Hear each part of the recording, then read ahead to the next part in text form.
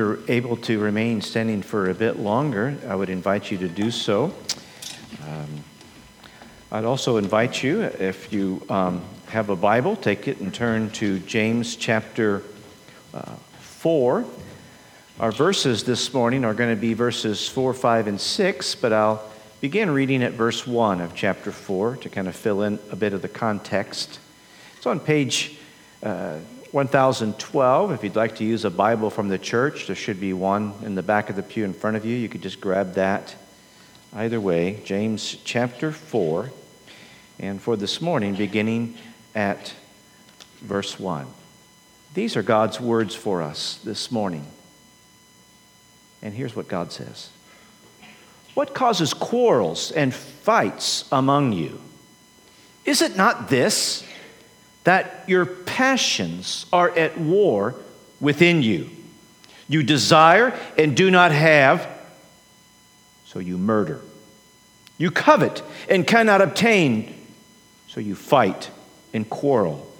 You do not have because you do not ask. You ask and do not receive because you ask wrongly to spend it on your passions.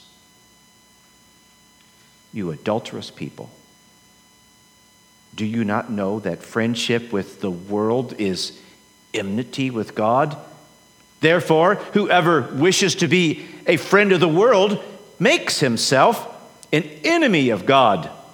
Or do you suppose it is to no purpose that the Scripture says he yearns jealously over the Spirit that he has made to dwell within us?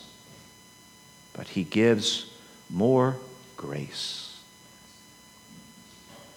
Therefore it says, God opposes the proud, but gives grace to the humble.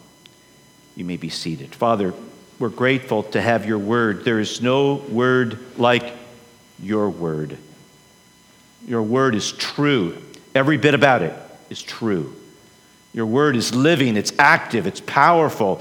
Your word does not merely share information with us. Your word transforms us. And so we would pray that by the presence of your Spirit with us, as we continue our worship by looking at your word, that this would be a time of worship, that you would be at work in our midst, stirring in our hearts, creating in us the very things described and called for in your word. Help us, we pray, in Jesus' name. Amen. Well, this unit that we're in, I didn't have the heart to just start with verse 4 and shoot that at you.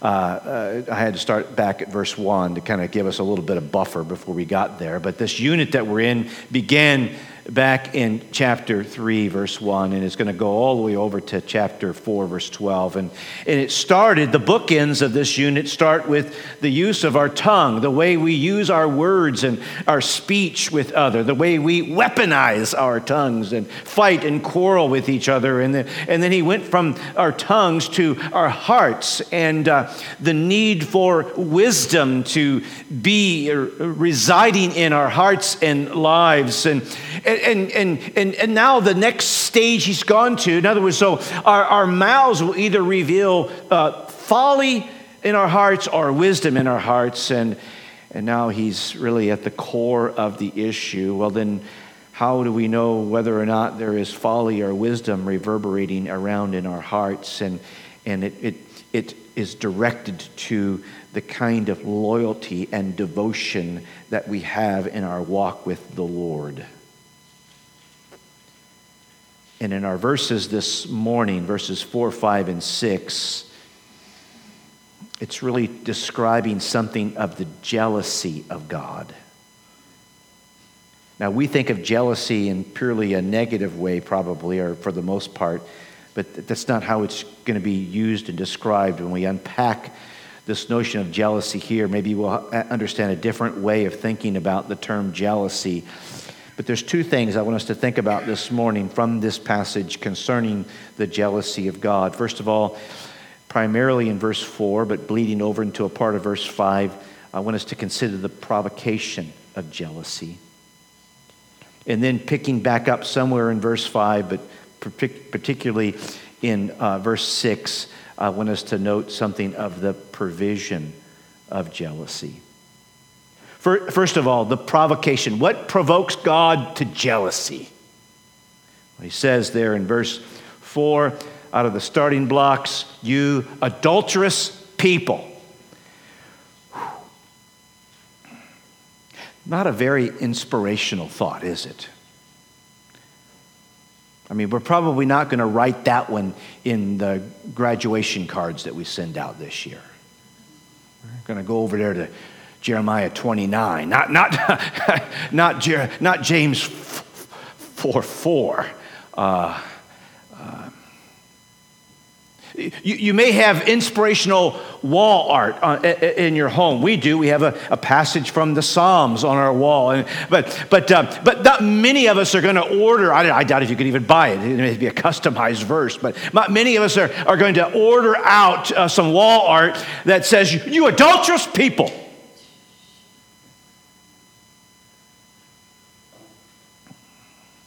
No. This is one reason why I think it's important to just preach through books of the Bible, because if we just danced around, then we would never get to this dance. And yet, submitting to the authority of Scriptures to preach through the Bible, sometimes we bump into passages that we think, this would be good reason. This would be a good week for Carl or Freddie to preach. And I'll take a vacation Sunday. So. Now, James is not bombastic, and certainly James is just writing what the Lord has told him. The Lord is not bombastic. 6 times already in the book of James, he's addressed his readers as brothers and sisters. That's a term of endearment. In fact, 3 times, in addition to those 6 times, he's addressed his readers as dear brothers and sisters. So he's not a loose cannon. Nor is the Lord a loose cannon. He's not a hothead in any way, shape, or form of the description. And yet, it does stand here that God's word to us this morning is a call out. Now, the premise of this call out is really rooted in an Old Testament concept. The Lord is revealed in the Old Testament as a husband to his people. For instance, there's ample verses, but let's just pick one. Isaiah 54, verse 5. Your Maker is your husband. The Lord of hosts is his name. And the Holy One of Israel is your Redeemer. The God of the whole earth, he is called. So the Scriptures reveal God. It tries to describe something of the precious covenantal relationship that the Lord has with his people, and he puts that in a way analogous to a marriage, and that the Lord is a husband to his people. Where does that leave us? If the Lord is the husband, then, I don't know, did you ever used to play house as a kid? I hope that I never called mommy, or when we played house as a kid. I hope I was always smart enough to call daddy. But here the Lord says, I'm your husband, and so his people are analogous to being his wife. God is frequent. In fact, the whole book of Hosea is built upon this analogy that God tells the prophet Hosea to go marry an unfaithful woman to illustrate by his life and then by his proclamation this analogy that the Lord is a husband to his people and that the Lord is a faithful, devoted, loyal husband to his people. But sadly, it doesn't cut the same way. And a common word to describe the Lord's people in the Old Testament is harlot.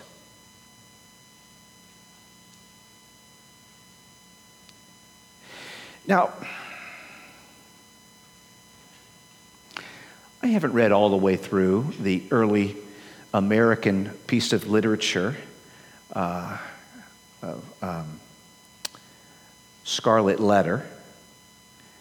But I understand that the book is predicated upon a notion that there is a certain element of shame directed to a certain lady in the village who has to wear a large scarlet A on her chest to duly note what kind of person she is. Now, of course, I think part of the underlying premise of the book is that when you get right down to it, probably everybody should have had an A on their chest. And that's really, I think, what the scriptures try to underscore is that, in a sense, we all should have came this morning. Maybe some of you are better at it than others of us, so maybe I'm better at it than you, I don't know, but maybe maybe we should have different size font that we have to wear based upon where we're at on the spectrum. But at some level, each of us come this morning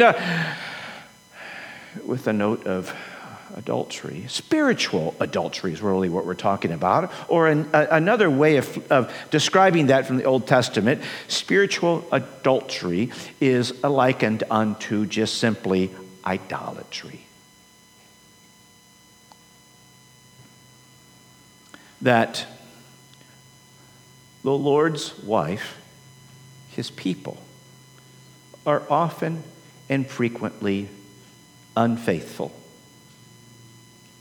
to our husband. The Lord is totally devoted and faithful. And when the Lord brings a wife into covenant relationship with himself, his people, the Lord wants full devotion from his people. He is supplying full devotion to his people, and he expects that we, his people, his faithful wife, would be just that, his faithful wife, that we would have an ultimate devotion to the Lord. And he unpacks some more of, what are we talking about? You just come here and I go to church and they call me names, Well, he goes on in verse 4 to unpack something about the significance of addressing us as adulterous. Do you not know that friendship with the world is enmity with God? Therefore, whoever wishes to be a friend of the world makes himself an enemy of God. Our ultimate devotion, we who name the name of Jesus, our ultimate devotion can only flow in one direction. We cannot name the name of Jesus and have a divide in the ultimate loyalties of our lives. We can't say, okay, now, so Sunday morning, that's my time with the Lord. That's the time that hopefully it doesn't go too long, but we spend a little bit of time, kind of worshiping the Lord kind of thing. We sing a little bit, we pray a little bit, I wish we would preach a little bit, but and then I got that behind me. I'm done with the Lord for the week. No, you don't leave the Lord here. We best not leave the Lord here. We should take the Lord home with us, and we should live out our devotion and our loyalty to the Lord throughout the week. And if we don't, if we belly up to some other ultimate loyalty to the week, then we have a divided loyalty. We have a split devotion.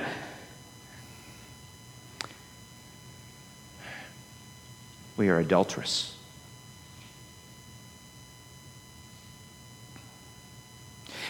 Our Lord himself, who, by the way, on several occasions called people adulterous as well. So even nice Jesus was at times necessitated name calling. But he says in Matthew 6, no one can serve two masters. Either he will hate the one and love the other, or he will be devoted to the one and despise the other. That's what James is hinting at when he says, look, you cannot be at friendship with the world, because that's an issue of divided loyalty. If your ultimate loyalty is with God, then you have to have a clear disloyalty to the world. If you have a friendship loyalty to this world, then you have actually enmity with God. Or do you not know he who wishes to be a friend of the world makes himself an enemy of God? That's very strong language as well. He's describing a kind of life that is descriptive of having enmity with God or being an enemy of God. Who wants that description? Well, depends on what our relationship is with the world. Now, when he says world here, he's not talking about just merely the physicality of this universe. He's talking about those systems, those structures, those arrangements, those commitments in our world or in our culture that are hostile to God, that are opposed to God, that are even flagrantly in rebellion to God. And so when he says world here, he's not talking merely about physical things. He's talking about a system of thought, a system of arrangements that are principally opposed to God. And so why would a Christian want to associate and pledge loyalty to that sort of system when they say Jesus is Lord? You can't do that. That would be descriptive of spiritual adultery. But let's press that even further. What is James talking about? He says he's just called us out as potentially being adulterous people. He said that, and here's how you could test case this. In other words, if your ultimate loyalties are divided, you've got one foot in this thing with Jesus, and you've got one foot in this system of arrangements and commitments that are hostile and antithetical to the will of God, then you're adulterous. But pressing it even more into the context of James, what has he just been describing? Well, it takes us back to verse 1. What causes quarrels and what causes fights among you? Is it not this? Your passions are at war within you. You desire and you do not have, so you murder. You covet and cannot obtain, so you fight and quarrel. He would even dip back even further into chapter 3, verses 14 and 15 and 16. He says there, but if you have bitter jealousy and selfish ambition in your hearts, do not boast about what is false to the truth, for this is not wisdom that comes down from above, but it is earthly, unspiritual, demonic. For where jealousy and selfish ambition exist, there will be disorder in every vile practice. Who is it that qualifies for this tag of being adulterous, for being in cahoots with the world? Someone who is always at war with other people. Someone who seems to not be capable of getting along with others. You're always quarrelsome. You're always looking to pick a fight. You don't even feel like you have a heartbeat unless you're at war with somebody. And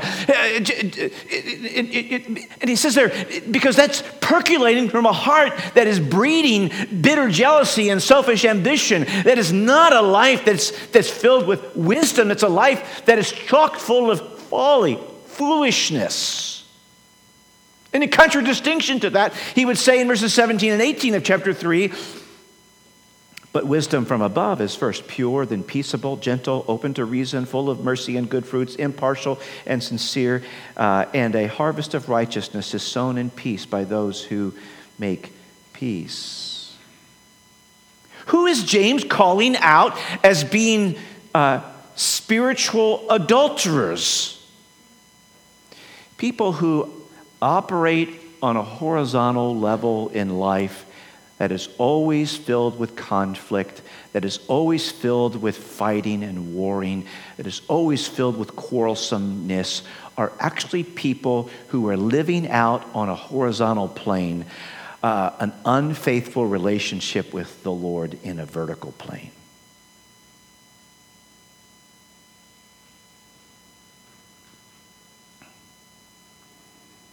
So in other words, someone who is always wanting to fight and quarrel is spiritually adulterous.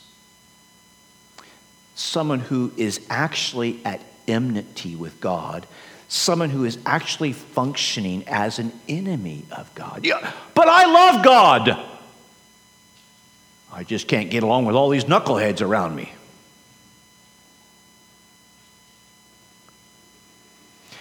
Well, John would say, we cannot say we love God and hate our brother. John would say, you're lying. James is really piggybacking on that same concept. And he's saying, now, don't be getting this concept in your mind that you and Jesus, boy, you're thick. You're right with Jesus, and Jesus loves you, you love Jesus, and yet you seem incapable and even unwilling to get along with people. Your unwillingness and incapability of not being able to get along with people only reveals that you actually don't truly love the Lord Jesus. You don't have true devotion and loyalty to the Lord Jesus. You are an adulterer. Now, verse 5 is a pivot verse then. Verse 5 spills over and deals with, really, verse 4 dealt with the issue of provocation, our spiritual adultery. But verse 5 picks up on what it provokes. It provokes jealousy. And yet, while verse 5 then overlaps into something of the provocation of jealousy, before we're done with verse 5, we're going to be introduced to the provision of jealousy. So let's look at verse 5. And it's a hard passage to kind of make sense of. I'll try my best to do so. Or, verse 5, or do you suppose that it is to no purpose that the Scriptures says, he yearns jealously over the Spirit that he has made to dwell within us? The accusation of of adultery leveled in verse 4 is countered by the acknowledgement of jealousy in verse 5. Now, as I alluded to when we got started, we usually think of jealousy in this sliver of a description. We think of jealousy as a negative thing, as a vice. But in the Scripture, it's actually spoken of as well. It's spoken of in a negative way. That's why earlier in chapter 3, he talks about bitter jealousy, bad jealousy. That's the kind of stuff you don't want to cultivate. And yet here, he's speaking of jealousy, not in that kind of bad, bitter, petty, controlling, maniacal kind of way, but he's really describing jealousy as a holy thing.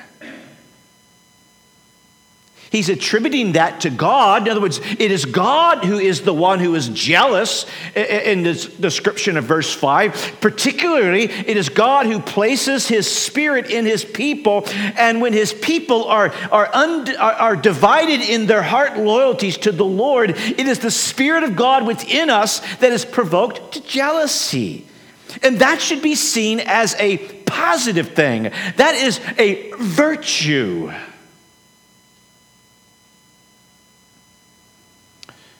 In fact, sometimes we even swap out the word jealousy when we want to make it more of a positive term. We use the word zealous. It's really the same word. It's just that zealous can connote kind of a positive sense. For someone who is zealous is someone who is committed and devoted to the relationship. In particular, someone who is jealous in the good and holy way is someone who is committed to protect the relationship and pursue the relationship. God himself says, I am a jealous God. Not because he's petty and controlling, because he's loving and good. Let me see if I can use a kind of a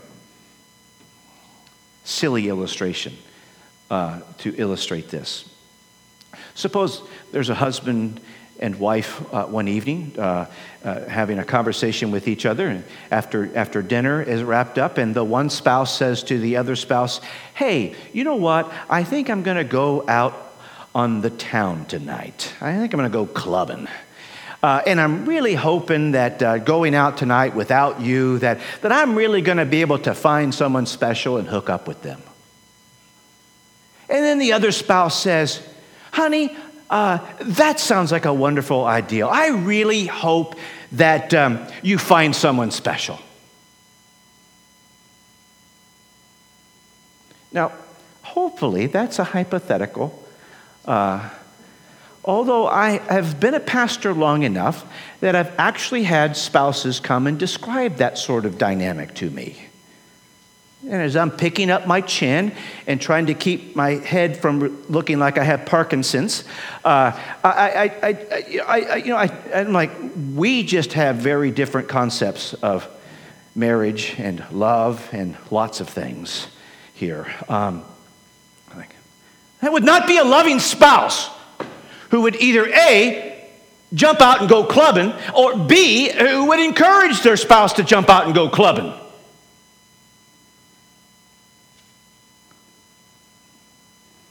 You'd say, "What's wrong with you people?" That's the, and really though, the illustration I'm trying to say is that the Lord is never going to be that kind of spouse.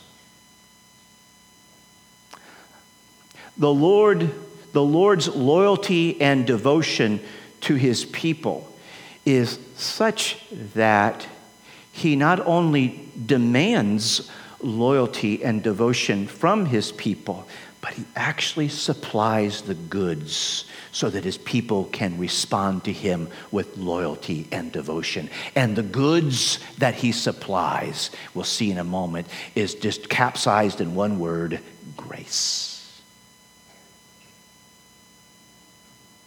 You see, the Lord does not do polyamorous covenants.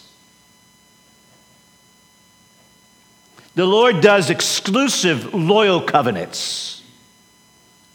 The Lord orders marriage covenants to be exclusive and loyal. And because why? Because that's to reflect how the Lord does covenantal relationship with his people.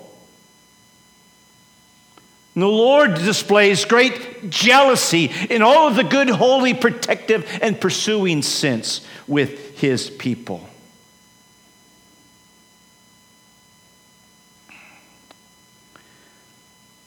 And yet his people have, and we'll sing about it before we're done this morning, his people still have some elementary vestiges and leftovers in our hearts and lives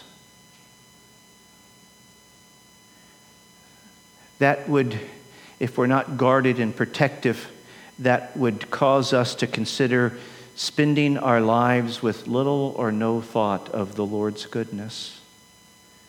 That would prompt us to invest our lives with little to no with disregard or no regard for the Lord's will in our lives. Even to commit our lives in such a way that we show disdain toward the Lord's word, or even in this context, to live in a quarrelsome, consistently warring pathway. If left to our own inclinations and devices, that's kind of where we're at. And yet what verse 5 is showing us is, though, but that's not the end of this relationship. The Lord is jealous for his people. And in this current movement in his unfolding plans, The Lord actually displays jealousy for his people by actually placing his own Spirit in the hearts and lives of his people, so that even when you and I begin to want to trail off and pursue other lovers, that we want to find ourselves in the arms of someone else, the Lord is provoked to jealousy, and it is his Spirit within us that convicts us of that. That's a good thing. In fact, if you're here this morning, you say, I think I'm a Christian, and I've never felt the convicting presence of the Spirit when I've considered being unfaithful to the Lord. That's a bad thing. In fact, I would invite you to, even this morning, to truly turn and trust in the Lord Jesus Christ. To trust only in him, to realize that he died for our sins on the cross, to not merely pardon us of our sins, I'm not trying to play that down, but to empower us to live in a whole new trajectory of life. And that's the planting of his Spirit in our hearts that empowers us to live in that new direction, and yet convicts us when we are entertaining going in another direction, pursuing another lover. You see, the Lord's jealousy is not a petty jealousy. It's not a petty jealousy that dumps us when we are unfaithful, but it's a powerful jealousy that pursues us and reclaims us so that we return in a sense of devotion and loyalty to the one who is fully devoted and loyal to us. He's jealous in that he protects us. And that protection is found in the provision of grace. So verse 6, he says, should there not be a more sweeter word? Perhaps this is now inspirational wall art. Perhaps you could put this in the graduation card. Maybe you could put the other one too, I don't know, but I'm just saying it's not going to turn out well. But verse 6, but he gives more grace. The indwelling presence of the Spirit in our hearts and lives translates into when we are pondering unfaithfulness, when we are pondering idolatry, when we are pondering spiritual adultery, that the indwelling Spirit is not just provoked, but the indwelling Spirit provides. He provides grace to conquer our spiritual adulteries and the considerations thereof. Grace to cure us of our spiritual idolatries and our considerations therein. But he gives more grace. Isn't that astonishing? Grace is not a static quality. Grace is to be seen as a dynamic experience. It was, in fact, the grace of God that saves us, but do you know what it is that sustains us and gets us safely home? More grace. More grace. More grace. How much grace does this God have? There's always more grace.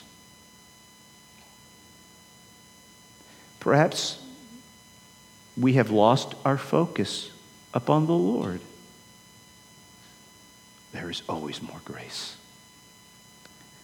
Perhaps we have waned in our fervency for the Lord.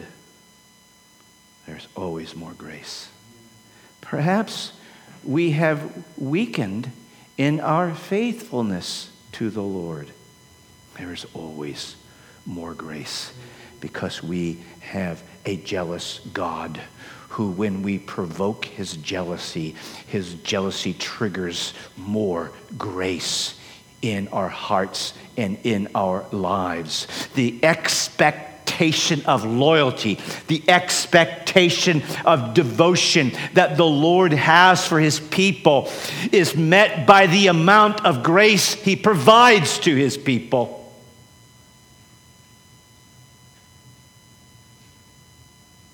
What hope do I have of remaining loyal to our God? What hope do you have of remaining devoted to our God? There's only one answer. The only hope that you and I have of remaining loyal and devoted to our God is, in fact, God will do what he says he will do. He will supply more grace. You think he will? How much do you think he's going to provide? To restrain us from disloyalty and lack of devotion, he supplies more grace. To reclaim us when and as we are disloyal and lacking in devotion, he dispenses more grace. To grow us in even greater loyalty and devotion to him, he has more grace. To sustain us all the way home in a disposition of loyalty and devotion, he gives more grace. God always has enough grace. How does he always have enough grace? How much grace does he have? And where does all of that grace come from? Grace flows from the second person of the Godhead, who being God himself is full of everything infinitely, and he dispenses all the grace that he has. How much grace does an infinite God have? I mean, you and I may be quite whoppers when it comes to sinning, but even our sin is always measured on a finite scale. So as heinous as our sin might be, as contemplative as we might plot out our spiritual idolatries, those plottings can only be run on a finite scale. But God counters the adulteries of his people with the infinite measures of his grace that he supplies us in Christ Jesus. He can conquer our spiritual adulteries. He can cure us of our spiritual adulteries. He can restrain us or reclaim us, or grow us, or sustain us. And all of those descriptors are rooted in the measure of grace that he keeps divvying out to his people. And so he says in verse 6 again, but he gives more grace. And then the next part of verse 6, I'll just introduce it, and really it really transitions us to verses 7 through 10, which Lord willing we'll look at next week. But here's what he says at the end of verse 7. After he says, at the end of verse 6, after he says, but he gives more grace. Therefore it says, and by the way, I think it says this or something like this in Proverbs 3:34, God opposes the proud, but gives grace to the humble. Again, we'll unpack some more of that, Lord willing, next week. But for now, we'll just note that on the one hand, we define God's grace as an unconditional experience, and in that sense, it is. And yet, the unconditional grace of God that comes to us abundantly in Christ Jesus is an unconditional grace that comes to us with conditions. He opposes the proud. But the grace he gives, the more grace that he supplies, comes not to the proud, but to the humble. And for now, what I'll just note about this is if we are to experience the infinite measures of more grace, then the posture of our heart needs to be reeled in, and we need to have a heart posture that's reflective of humility. And in this context, humility is something that would be descriptive of an honest acknowledgement of, there I go again, trailing off into spiritual adultery. In other words, it includes an honest confession of my sinfulness, of my proclivity, my inclination of spiritual adultery, that I don't blame my spiritual adultery on somebody or something else, but I own it. Because when I own it, I'm being humble. And when I'm being humble, more grace shows up. So we honestly confess that, yes, that would be descriptive of me. I wear that A on my chest. But humility is also entailed in a sense of not only do I own it, but what I don't own is the solution. I can't get that number, I can't get that letter off my chest on my own. I need help. And help comes in the concept of grace. In other words, we don't say, like, I got myself into this mess and I'll get myself out of it. No, I got myself into this mess, and but for the grace of God, I'll never get out of it.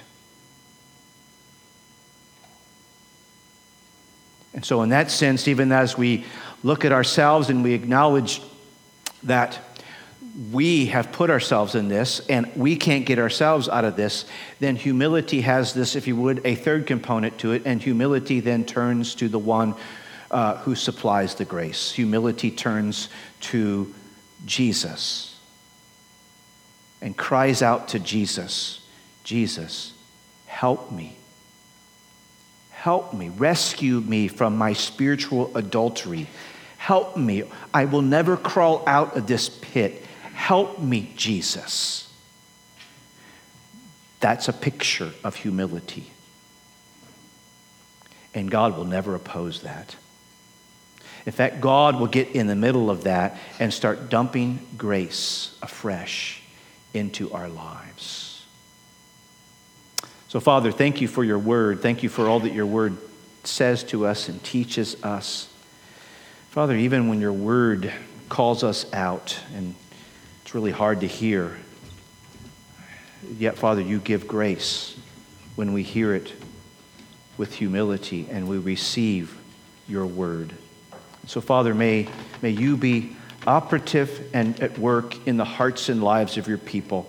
Our confidence this week is not in ourselves, but boy, do we have a lot of confidence in you. You are rich in mercy and kindness. Thank you, Lord. We pray these things in Jesus' name. Amen. Let's stand.